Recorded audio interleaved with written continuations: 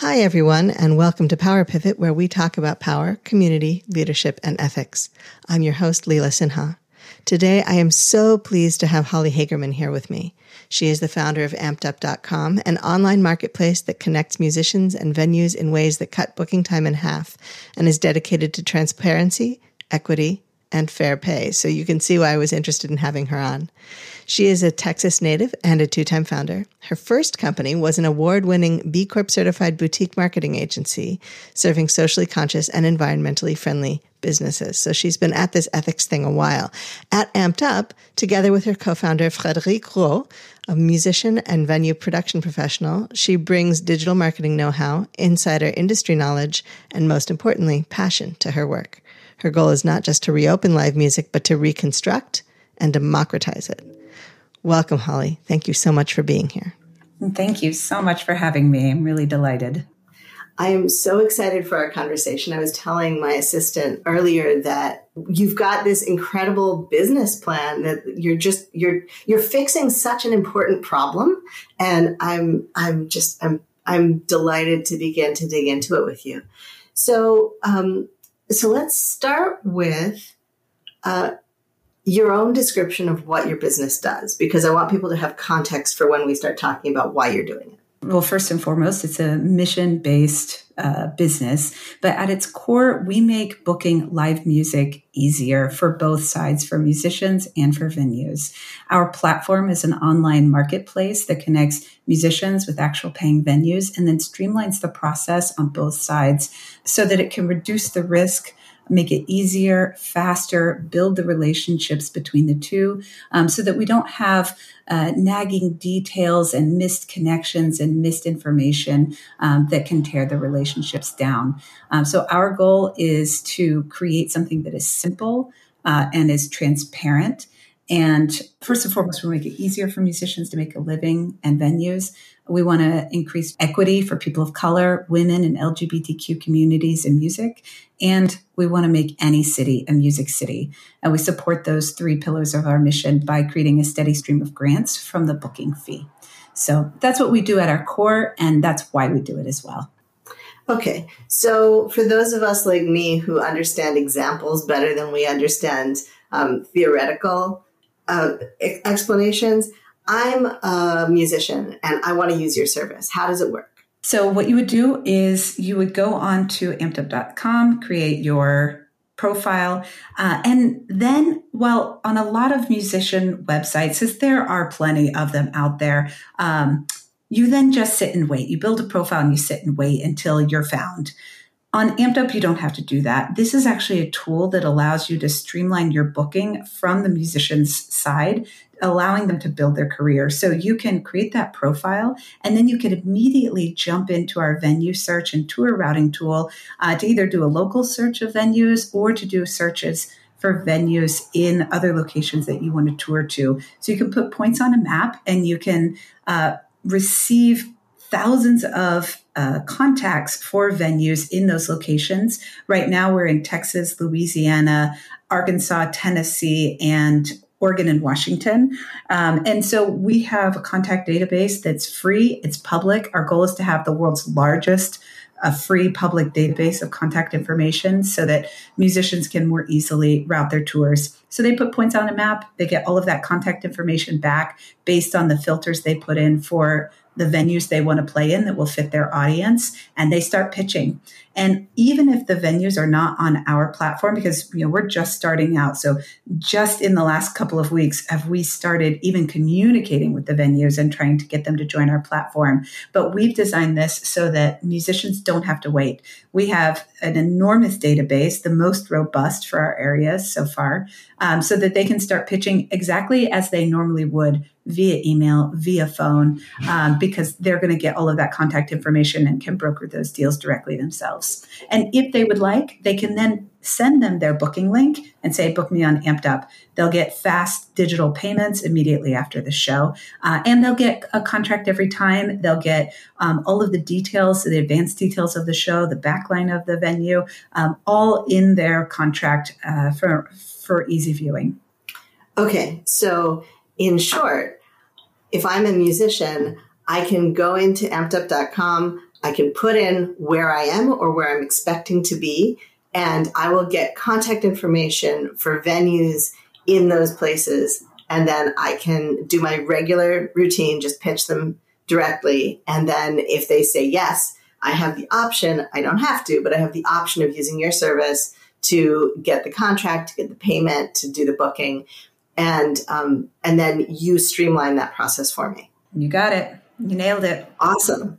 I am not a performing musician myself, but you know that old adage, don't date the drummer. I didn't date the drummer, but I did date the singer-songwriter for a while. So I have some sense of what that might be like. And from a venue's perspective, like, okay, I'm a venue owner and I have some empty spots. What can I do? So similar to the musicians, there's really two sides to this platform for both sides. One is the discovery, so they can actually go on there and find musicians right on our homepage. They can do that. And we have some really unique filters that don't exist anywhere else in the world. For example, because the musician has just gone in and put the points on the map of where they wanted to go and then received those venue contacts back, the venue can actually then search that through the back end and find all the musicians that are going to be touring in their area. So they can search local, they can search touring nearby. They can also search in a way that can infuse a little bit more diversity if the musician self-identifies by certain historically marginalized communities. They can also search by independent or agent represented for their representation. So they can do all of these different searches, find the musicians, listen to their music, and see all of the information, who's in their band, watch videos on how they perform live, and make a decision. So that's the discovery element. But like the musicians, there's this whole streamlining side of things where there's a contract every time. The payments are handled digitally. The W-9s are handled by our system. They don't ever have to look at them again. And so it's very organized and easy. So if they choose to not discover musicians on our platform, they can allow musicians to pitch them by putting their profile link on their website and say, pitch us through Amped Up, and they can organize all of their pitches through there as well. Wow. I don't know about owning a venue, but I know that if I were, if such a tool existed for hiring contractors for my business, I'd be all over it. So this is a really kind of innovative approach, isn't it? Do you have a lot of competition? So it's a little bit of a complicated response to that. In one sense, you could say, yes, there's tons of competition. I mean, you just can't walk 5 steps without tripping over another musician-oriented website. The problem is or maybe the benefit is that none of them do even half of the things that we do. I actually created, just for my team in the last month, I can't believe it took me so long, but I created one of those competitor charts. And I marked down all of the things that we do and then all the things that the competitors do in a chart. And it's just this sea of red X's. There's only in fact, our greatest competitors is Google, Gmail, and Gcalendar. Those are our greatest competitors because they do those two things very well. And that's really one of the biggest jobs of booking. But it's very hard to find any other website that allow you to actually broker a deal online, that allow you to actually get paid online. They really mimic the old standards of the grind and showing up and getting paid in cash and waiting until 2 a.m. and talking to the bar manager after everybody's left to get your money, or, coming back, driving across town to get your check. So I would say that it is very difficult for us to find a direct competitor. But there are a few. Gig Salad, for example, does help you find musicians, but they don't allow industry professionals to really broker a deal. So for example, you can't be paid based on ticket sales. And I'm not sure that you can even be paid online all of the time. It's not a requirement there. You can get paid in cash. And they don't have any of the streamlining tools. So it's not really our market. But most importantly, they're really hefty subscription fees. So that's something, we've just done a lot of deep listening, hundreds of hours of deep listening. And while I don't think anything we're doing is a surprise, I think it's kind of like putting wheels on luggage. All you had to do was listen to the audience, and they would have told you exactly how to build what we've built. It's not a secret. It's actually, it exists in all of the minds of all of the venues and musicians that we talk to. We just put it all together. Sometimes I think that is the genius of a software company, is to put it all together. Because so often somebody is sitting at their computer and going, why doesn't this program that everybody uses do this thing that everybody needs? Exactly. And like the number of times I've gone into a Google tool, it's not like Google's underfunded. The number of times I've gone into a Google tool and been like, I need to do X. It must be able to do X, and search their help forums. And it's been 10 years of people asking for them to please make it do X. And they just haven't chosen to make it a priority. Yes. Yeah. And that's the only thing I can think of, because it's not like they can't afford the programmers, right? We're not talking about a little mom and pop shop. We're not talking about, although I will say that I've just discovered getdex.com, and I am enthralled with Dex because it's a Rolodex. What's it called? It's called GetDex, DEX.com. The name of the tool is Dex, but their URL is GetDex. And I have just discovered them through a friend. She knew the founder. And so she was like, this is a new company, but they're doing something that's very basic and that nobody else is doing. It's one thing if you need a CRM where you need this giant, pipeline sales tracking system. But what I needed was a Rolodex that had space for notes and updates and would connect with my calendar, because my entire business is based on relationships. And so out of nowhere comes this company that's making an online Rolodex. Perfect. Well, it's funny, like you said, a lot of this is just organizing. And I've always told my mom and my friends that, when I grow up and retire, I want to be a professional organizer. Like, I just want to go into people's houses and organize their closets. And my parents are always like groaning when I come home, because I'm like, you know what this kitchen needs? It needs a complete reorganization. And then they can't find anything, and they're grumbling for years about how they can't find that 30-year-old aspirin bottle. And so, I realized that what I'm doing now is actually the dream. Like, I'm just organizing information and systems and processes. So it's really a happy skill fit for me. I am an unrepentant at this point, disorganized person. Like, I know where the stuff is that's important, but everything else, it's going to take me a minute. If it's got a place, if everything had a place, that'd be great. But I'm always acquiring more stuff until I haven't got enough space for it. I just have too many balls in the air. So I'm really grateful for people who are doing what you're doing, because if I were in the music performance business, I would be so relieved. To have, a single tool. Every time somebody comes out with a business tool that's like, okay, we're putting everything in one place, I have to go research it. I have to take a look and see if it makes sense for me, because the amount, a lot of people talk about it as the neurodiversity tax. Like, if you've got ADHD or if you're autistic, there are certain things that are harder to do. And so you just don't do them. And then you end up paying late fees. You end up, getting fined. You end up getting a ticket on your car because you didn't renew your registration. Why? It fell off the edge of your plate. And so having anything, especially when you're dealing with contracts and making sure people get paid, like when I'm working with small businesses, especially, anybody, but especially small businesses, I want to make sure that they get paid. I want to make sure they get paid on time. And I want to make sure I'm working with businesses that are going to make the world a better place in some way. And this is where your business model is so interesting to me. Go ahead. Well, thank you. Well, you keep talking about businesses and business tools. And I think what's really interesting is, as I started talking to more and more musicians, I realized that they are not necessarily using those words, but that's exactly what they want to be and what they want to do is they want to advance their career. And as I started using those words, like we want to help grow your career. We want to help you, take it to another professional level. We believe that you can't grow as a business person unless you have this, like a contract, and you understand the terms of the deal before you drive 30 minutes and set up your gear. And people started thanking me and being appreciative of just sort of the recognition that they are businesses and that they deserve proper business tools, not just a gimmicky, flashy, brightly colored site. It's funny because most of the time as I start searching for investors and we're doing a funding round, so many of them ask me if I consider myself to be B2B or B2C.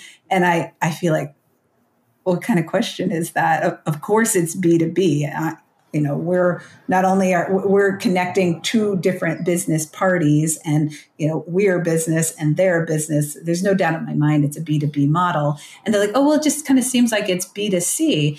And I heard that so many times from investors and other people, because the entertainment world feels, everybody can instantly connect to entertainment in their life. Whereas like healthcare, that's just, it's very clearly going to be B2B. It's dry. Maybe it doesn't have, maybe you've had some negative experiences with it. But with music, everybody can connect on a very human consumer level.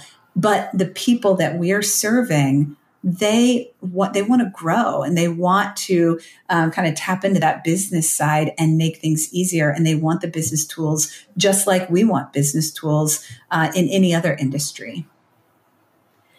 Yes, and I think that that's an interesting place to start digging into the kind of ethical side of what you're doing, because what's happening as I'm hearing you describe it, and I think that that's reflected in my own experience, is that the musicians, the performers, are themselves often struggling to see themselves not as hobbyists but as businesses, at least at the beginning, and so that's a piece of it. But the bigger piece of it is that they are trying to be seen by the venues as businesses rather than as hobbyists, and to get the respect that a business should get.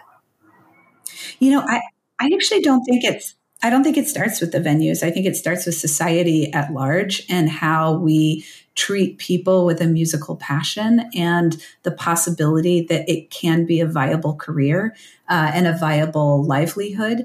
And it is in many other parts of the world where you have more of a kind of a middle class of professional musician. Whereas in America, it's really like feast or famine. Like you're the Beyoncés of the world, or you've hit it big, or, you're a weekend warrior and you've got your day job. And I think that other cultures around the world just appreciate the place that music has and those people's place as artists and the value that brings to our society. And so, if they go to school, to a conservatory, or for music in some way, there's absolutely no concern or stigma around that. And so, I see that the venues do treat the musicians as professionals. However, we have not equipped musicians with the professional training to understand that they have the right to understand the terms of the deal beforehand, that they have the right to negotiate, that they have the right to ask for payment in certain ways, like by PayPal or by credit card, not by check, not at 2 a.m, up front, give me a deposit. These are all things that they can do, but we don't have the proper infrastructure and understanding to funnel musicians into that business training. And I think it's evidenced by all the technology as well, is that, there's just a bunch of consumer facing sites. They are not SaaS tools or business tools. And when I do see the one or two that do provide serious data or analytics for musicians to grow their career and see how they're performing on social media and all these other things, and kind of aggregate the data,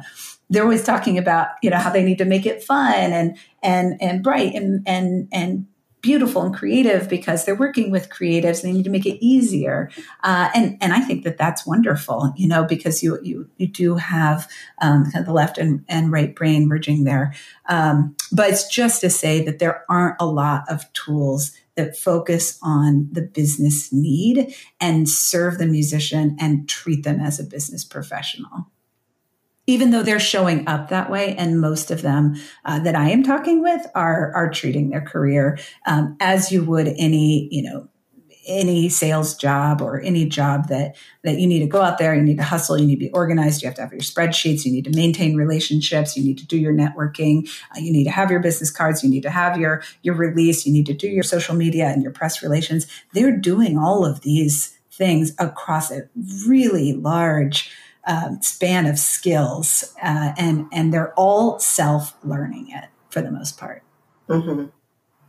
Yeah, I remember the first time I started out in the coaching world, and now I do, of course, more consulting and coaching, kind of a mix. But when I started out in 2009, there were no business tools for coaches, none. Uh-huh. And I remember the first time somebody said, hey, yeah, I'm creating a tool that's going to pull together like the booking and the contract and the calendar. And I was like, tell me more. Right. Because before that, it was me on my phone with Google Calendar. That was the only way you could book me, because that was the only tool available. And of course, that's not the case anymore.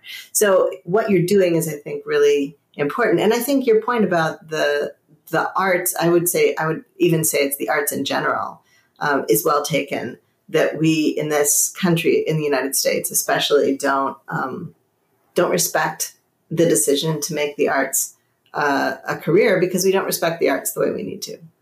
Yeah. And that's a really kind of big and multi-pronged conversation. And I think part of it, we as consumers must examine our consumption habits. So for example, if you pay $10 a month for all you can eat music, essentially, you have to then wonder, how are you compensating the people who are feeding you this constant creativity? And they're probably not getting compensated appropriately based on the consumption that we are doing.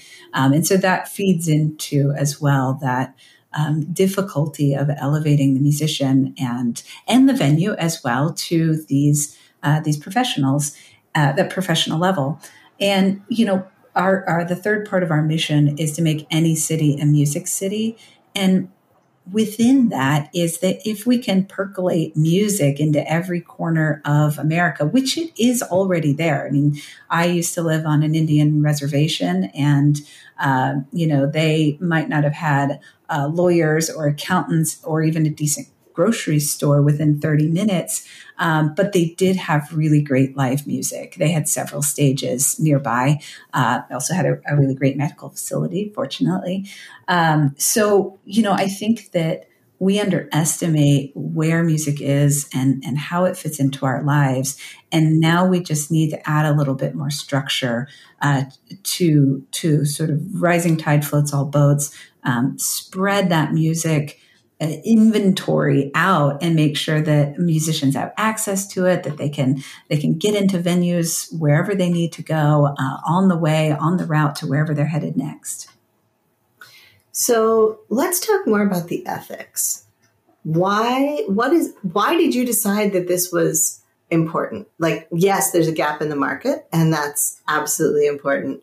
But why? I know that we talked a little bit when we talked before the interview about the equity piece, the diversity piece. Can you talk a little bit about why that's so important to you? Well, it kind of goes back a few steps and sort of wondering where to start. So I started with this with my husband. We were originally planning to create a rehearsal studio space with a cafe and a bar like the one he had grown up with in France. And we had been working on it for several years. I was working on the business plan when the whole world shut down for lockdown. And it was April 2nd, I remember, because it was my birthday and just turned over to midnight. And I just kept thinking, it's not enough. It's not enough.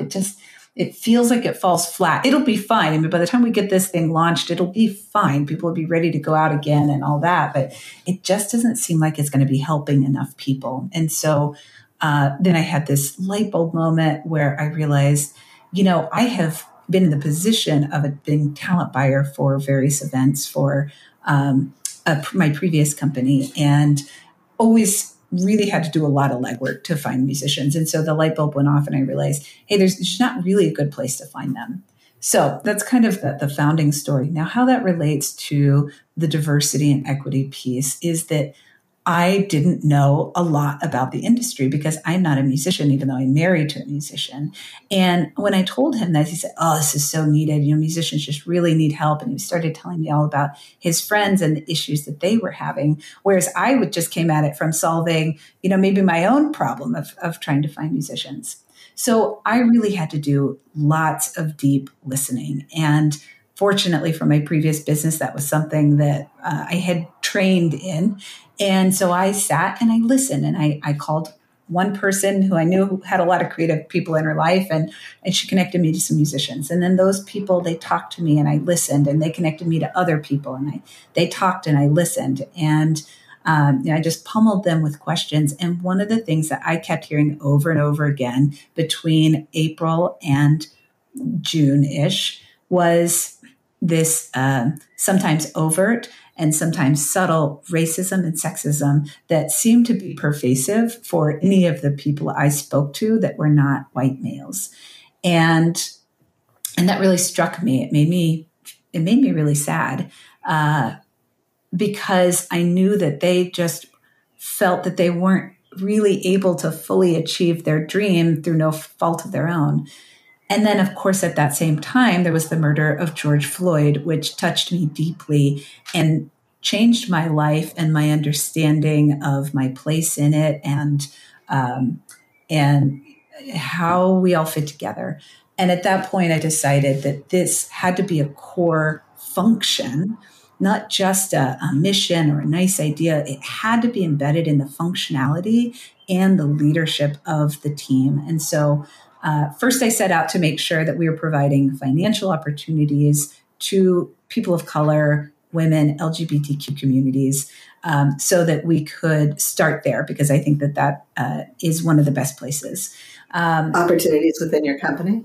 That's right. Yeah. To make sure that not only the faces were representative of this, but that the ideas inside those brains were bringing more diverse perspectives, and so that others could see these people in a leadership position and either feel inspired by that or start to create new normals. So that was part one of it. But part two of it was to ensure that it was embedded in the functionality.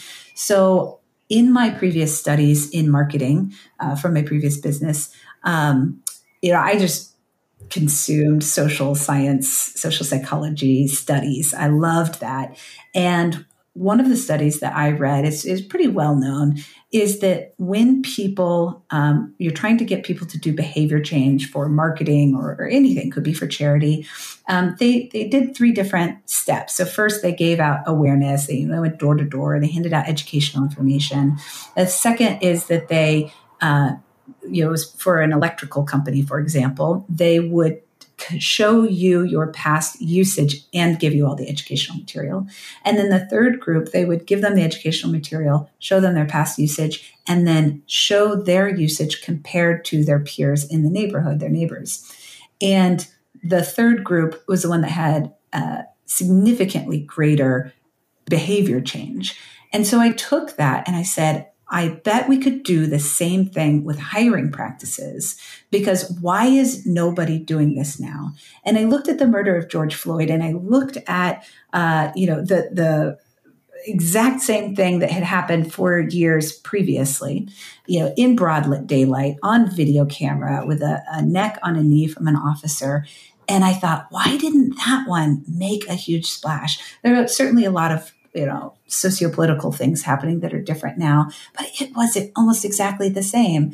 And it occurred to me that awareness is just not enough. And I didn't want us to get in the same old trap of trying to raise awareness and not change any behavior. So I felt like, let's try to change technology. So we're working on the designs as we speak. I spoke to my designer about it today. The designs have always been in my head, and the functionality has been in place since day one. And now we're trying to kind of pull that back in together, which is, it will show venues who they're hiring, and how much they're paying and the frequency as well, and then show it compared to their peers based on those historically marginalized communities. So they could see, for example, okay, I'm paying men about 20% higher than I'm paying women, so that they can have awareness about their own behavior change. And then they can look at the industry standard and say, oh man, the rest of the industry is actually only like 2 percentage points difference. Like I'm pretty out of whack here, and then have an opportunity to change their behavior. So that's sort of where it came from and how it got implemented. That's so interesting to me because what it means is that I am a child of the 80s. I grew up in the really, like, my elementary and middle school years were entirely in the 1980s. And so I was hammered with the DARE program, the Just Say No to Drugs program, right? And all of that is based on peer pressure. And what you're talking about is really leveraging the subtle social mechanisms behind peer pressure. Because typically peer pressure doesn't come, with a giant hammer and a big sign in neon.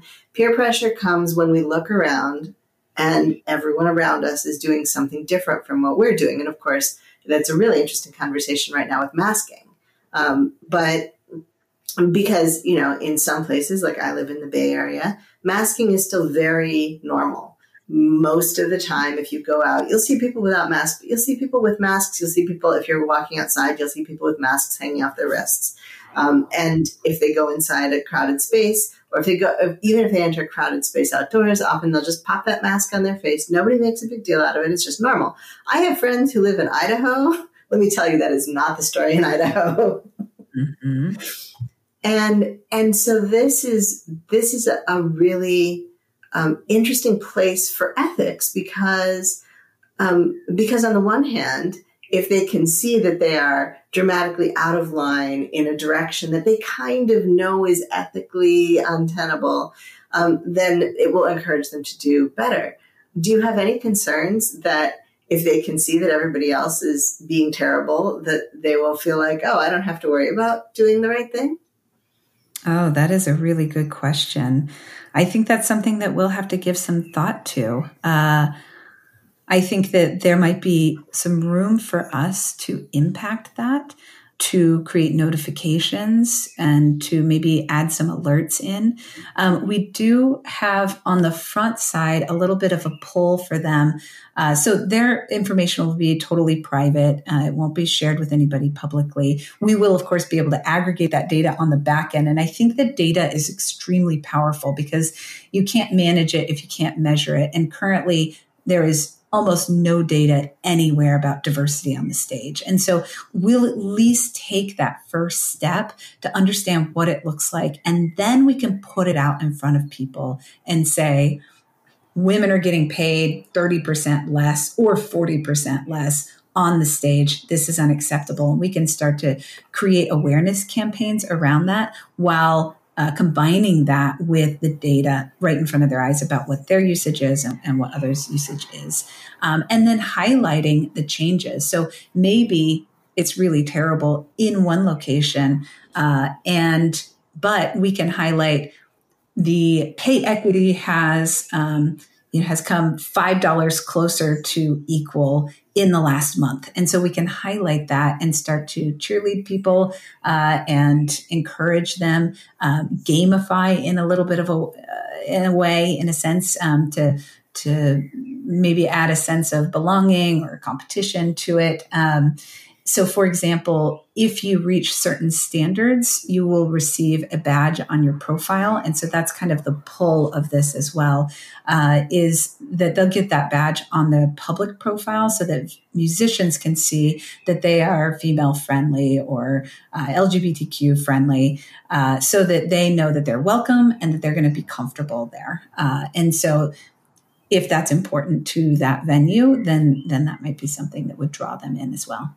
So they can see that they're friendly, and also maybe like a pay equity badge. Is that what you're envisioning? Exactly. Like this organization consistently pays equitably, and presumably, hopefully, people won't try and end run around that by, paying through your system and then a little extra on the side for the people that they want to incentivize. I don't think they would go through that much trouble, but we're focusing on two elements. One is the pay equity, and the second is the hiring frequency. So making sure that they're being brought onto the stage as often as others and being paid equitably as well. Right, because if you're not on the stage, you certainly aren't getting paid. Right. Yeah, it doesn't matter if you're getting paid the same if you only get on there 3 times for every 7 times that someone else does. Do you envision yourself facilitating relationship building on either side of this, or across that fairly sizable gap between venue owners and performers? Yes. And here's the reason why. Because as I said, everything that we have built is simply a reflection of the listening that I did. And that's what people told us, is that the relationship was the most important thing. It is the sole reason that they were in the business, that they wanted to help musicians grow. And musicians know that being in good relationship with the venue makes their job happy and enjoyable. So the relationship has to sit at the center. And the way I've looked at it from the beginning is that what is causing poor relationships and what is causing negative power dynamics. And those are two different things, really. The first is for the poor relationships. These are miscommunications. These are bookings that get double booked. They're, information that gets lost, someone that gets dropped off an email thread, or they text them and then they actually started in an email chain somewhere else. So information gets lost. Our system prevents that from happening, or at least reduces the likelihood significantly. So, for example, one of my favorite musicians on the site, who's been with us since the very beginning, and he's a really dear person and a very good, hot, up and coming musician, really believes in what we're doing. He was telling me a story about how he's in a hot music town.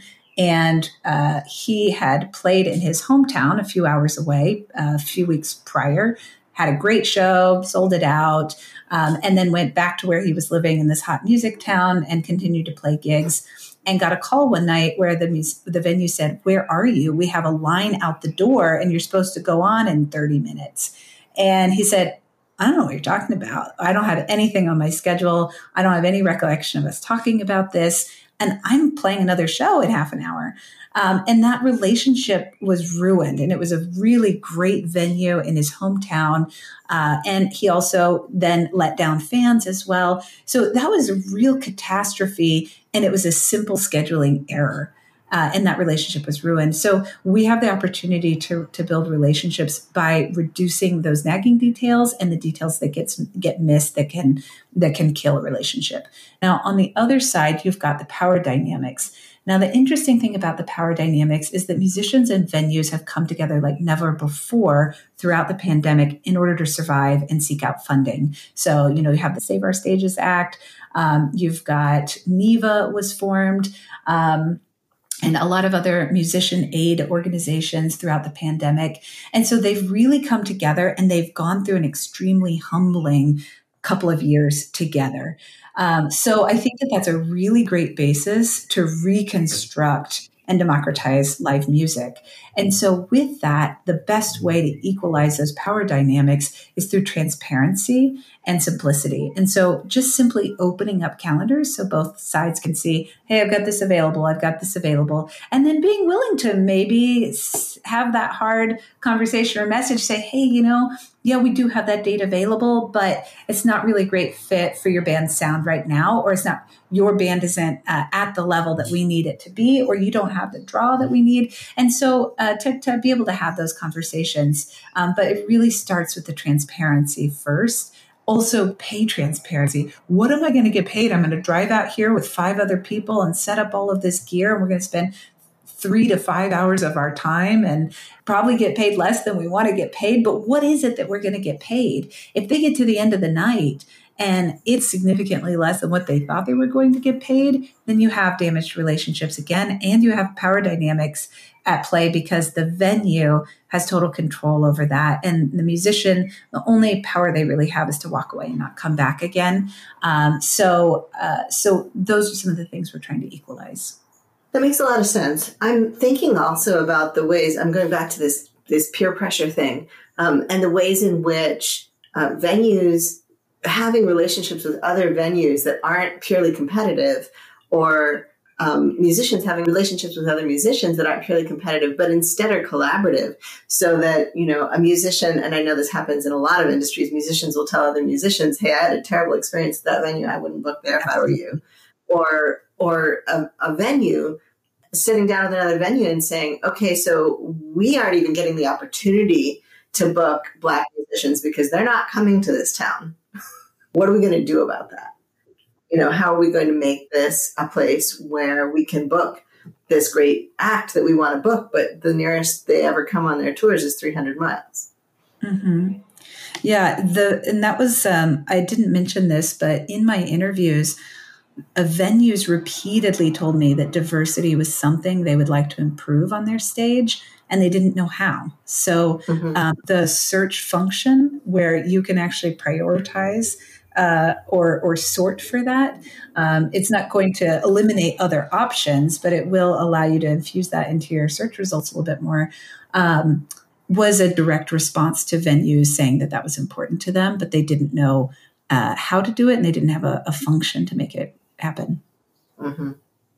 It'll be interesting to see how that works. I'm thinking about the parallels between that and the startup world, where people are forever claiming that the problem is a pipeline problem. We can't hire more diversely because there's just nobody qualified, and everybody is looking at them like, are you kidding me? Mm-hmm. Yeah, it is interesting.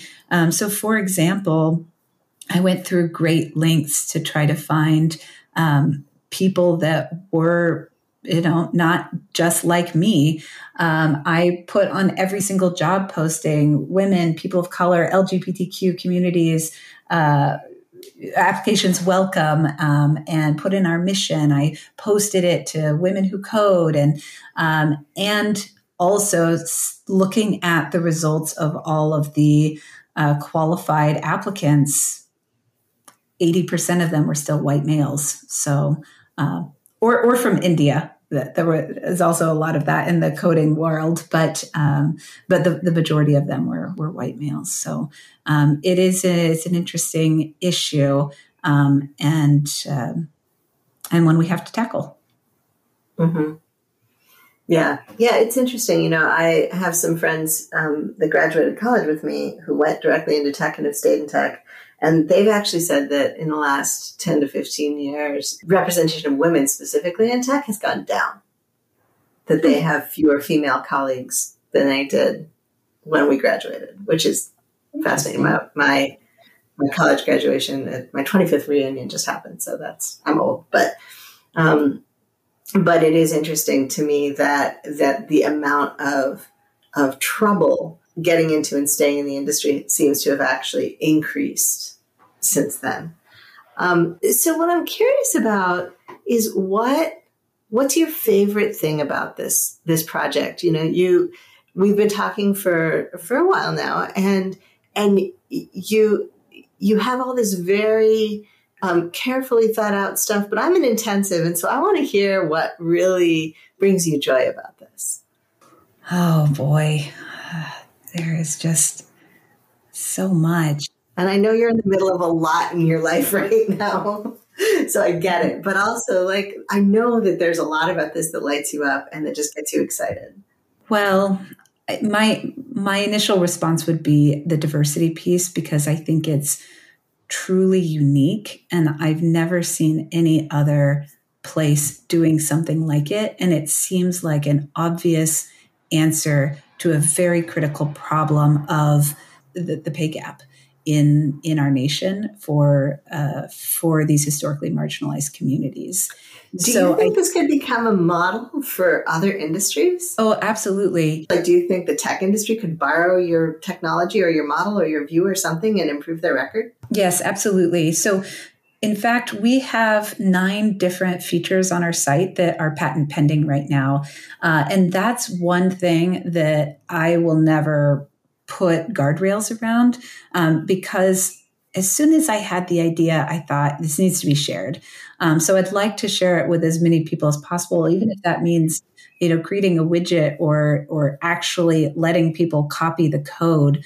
I think that it is something that is really vital for the fabric of our society to change, is to have a little bit of that structural help. And again, that data, because once we have the data, we can start to respond to it a lot more.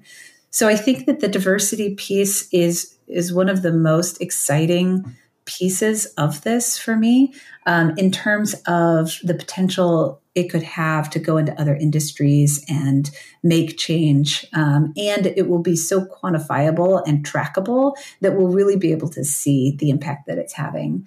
I think that the second piece would be the tour routing tool.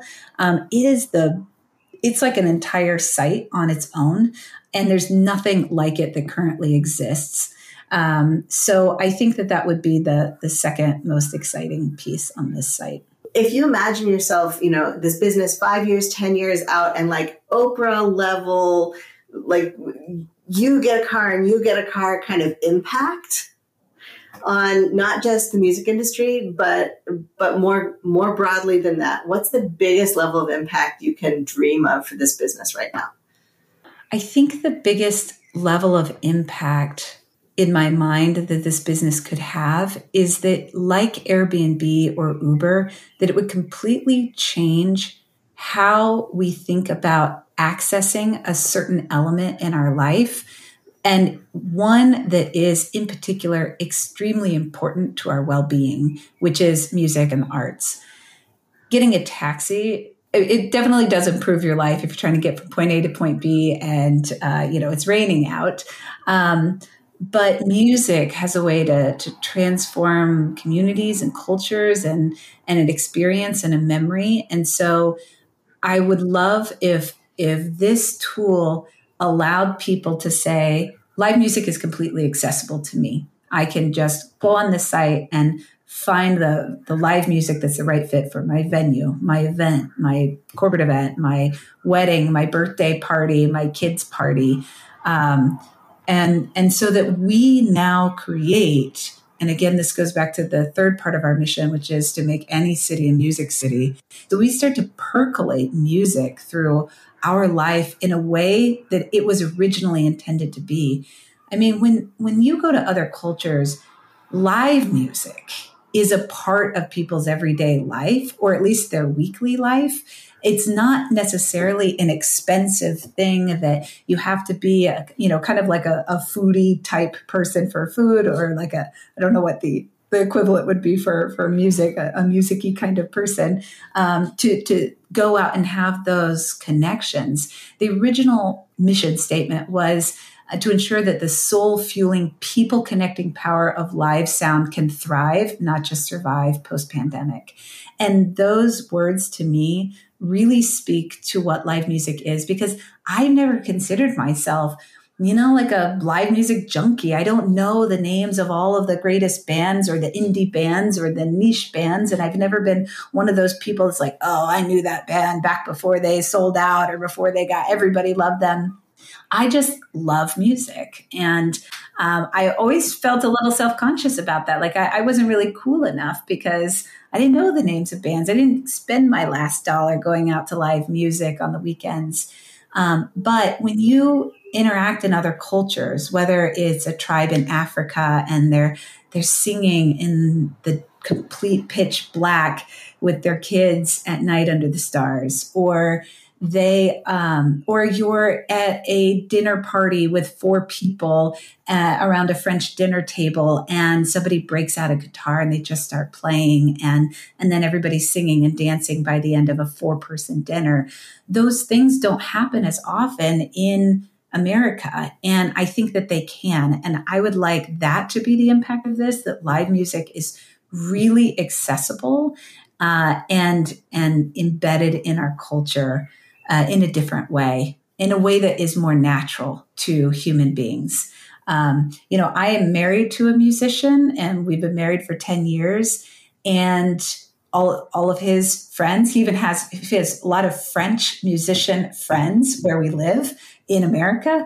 And we still don't have the same level of break out your guitar, break out your music, start singing and dancing like we do when we are in France and we are not around professional musicians. And I think that that's a really interesting dichotomy that I'd like to get to the bottom of. So that's the impact I would be honored to say came from this business. I love that vision. I'm reminded of being in India with my father's family, and we were all sitting around. It was my father's mother's I think it was her 101st birthday, right around then.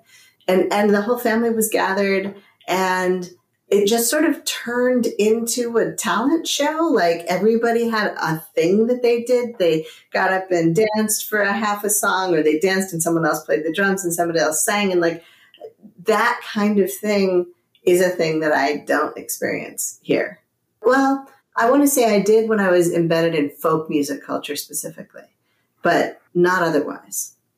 Well, this story that really drove me at the beginning of this was sort of a connection between a story from a venue that I was speaking with who had traveled internationally and toured in Europe. And I had told him that, I had gotten stuck in France and I was married to a French musician and all of that throughout the pandemic. And the story that really drove me was I was in Ireland with my mother, and we were out in Dublin at a pub, and there was a group of men of all different ages, just a lot more intergenerational. It must have been 80 years old, and he just stands up and he puts his arm in the air and he starts singing this Irish ballad. And then all of the young men, they join in. I mean, and it was just so chilling to see the way they connected, young and old, and who knows what the occasion was, but it was so powerful. And we're not shy or timid about sharing that with the rest of the bar. And I thought that is what I would love for my community. I'd love to be able to go out my door and go down to the local bar and have people break into song. And I mentioned that to a venue that I was speaking with, and he had toured through Europe extensively. And he said, the culture is completely different around music there. It is much more like a family, even when you're professional music going and playing at a professional venue. He said they welcome you in, they offer you a sandwich as soon as you walk in the door. And it's really just intertwined and interconnected. And I think that we have a lot of space that we could fill with something like that. It really is all about the relationship. Well, I know that we are short on time, and I want to bring us to a close, but thank you again for taking the time, for spending the time to tell us about who you are and what you're doing and why you're doing it and how you're doing it, because my hope is that with the interview episodes of this podcast, that we're really able to talk about who has the power and how to shift the power so that more people can get their needs met, more people can get what they want, more people can get what they need, and there's more joy and pleasure in the world. That's the bottom line goal of this whole entire enterprise. So if people want to find you, want to engage with your work in some way, where can they find you? So first I would go to ampedup.com, and that's AMPTUP.com, and fill out a profile. Right now we're focused in the Austin and the 3-city area around that, and then Portland and Seattle. But you can join and you can book a tour into those areas. And then when we come to your area, then we'll be able to connect with you, and you can be our VIP launch group for that area. And then second would be on Instagram at Amped Up Music on Instagram or Facebook. You can join the conversation there. Excellent. Do you know where your next couple of launch cities are so people can start to get excited? Oh, great question. So we're started in Austin, and then we're going to be moving out to Dallas, Houston, San Antonio, and then over towards New Orleans. And we're going to head up towards Nashville and up that eastern seaboard. And then on the West Coast side from Portland and Seattle, we'll start heading kind of down and up. We might touch up to Vancouver, BC. We already have a musician there who's actually from Austin. So we might take that opportunity to connect with that really cool town and then travel all the way down the West Coast as well. Okay. All right. I guess the upper Midwest will just have to wait a little bit longer, but I'm sure you'll get there. Well, I will say that we will go where the people want us to go. So if there is a large group of people already in one area, then we'll prioritize that area because, like you said, it's all about relationships, and our community is the most important thing to us. So if we have people that are there ready to champion this and make it a reality, then we'll go there. So it sounds like if people are excited about you and what you're doing and your project, and they are either a musician or a venue, they should go to your website and sign up already so that you can start to see those data points pop up. You bet. And reach out to me as well. Just let me know and I'll keep an eye out for it. Excellent. And we'll, of course, put all of the information in the show notes so folks can find it. Again, thank you so much for being here. It's been such a pleasure. I really appreciate your time and energy and inspiration. And I look forward to seeing this blossom and bloom as it moves forward. Wonderful. Thank you so much, Leila. It's really a joy to talk with you. You always have such stimulating conversations. So I really enjoy where you take the conversation. Thank you so much. Bye. Bye. This has been Power Pivot, the podcast. I'm your host, Leila Sinha. Thank you for listening. I offer gratitude for the earth and sky and the support and care of many who cross my path. Our post-production assistance is provided by William Jameson, and you can find him at jamesonav.net. You can find more of me and my work, including leadership consulting and keynotes, at intensivesinstitute.com.